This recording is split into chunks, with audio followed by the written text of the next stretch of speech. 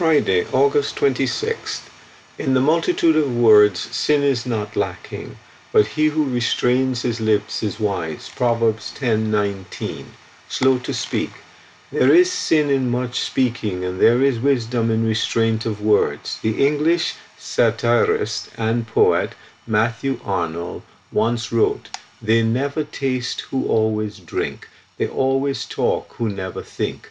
The Bible pointedly admonishes against talkativeness and idle speaking.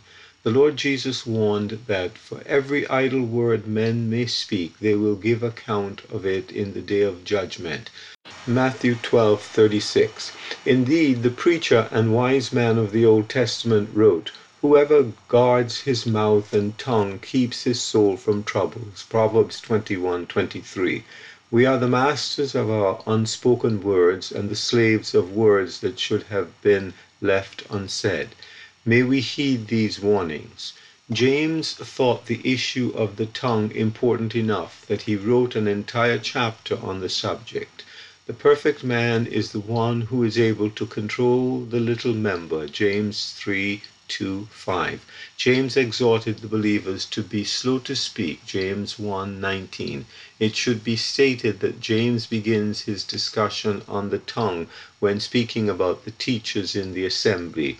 They have the stricter judgment, James 3:10.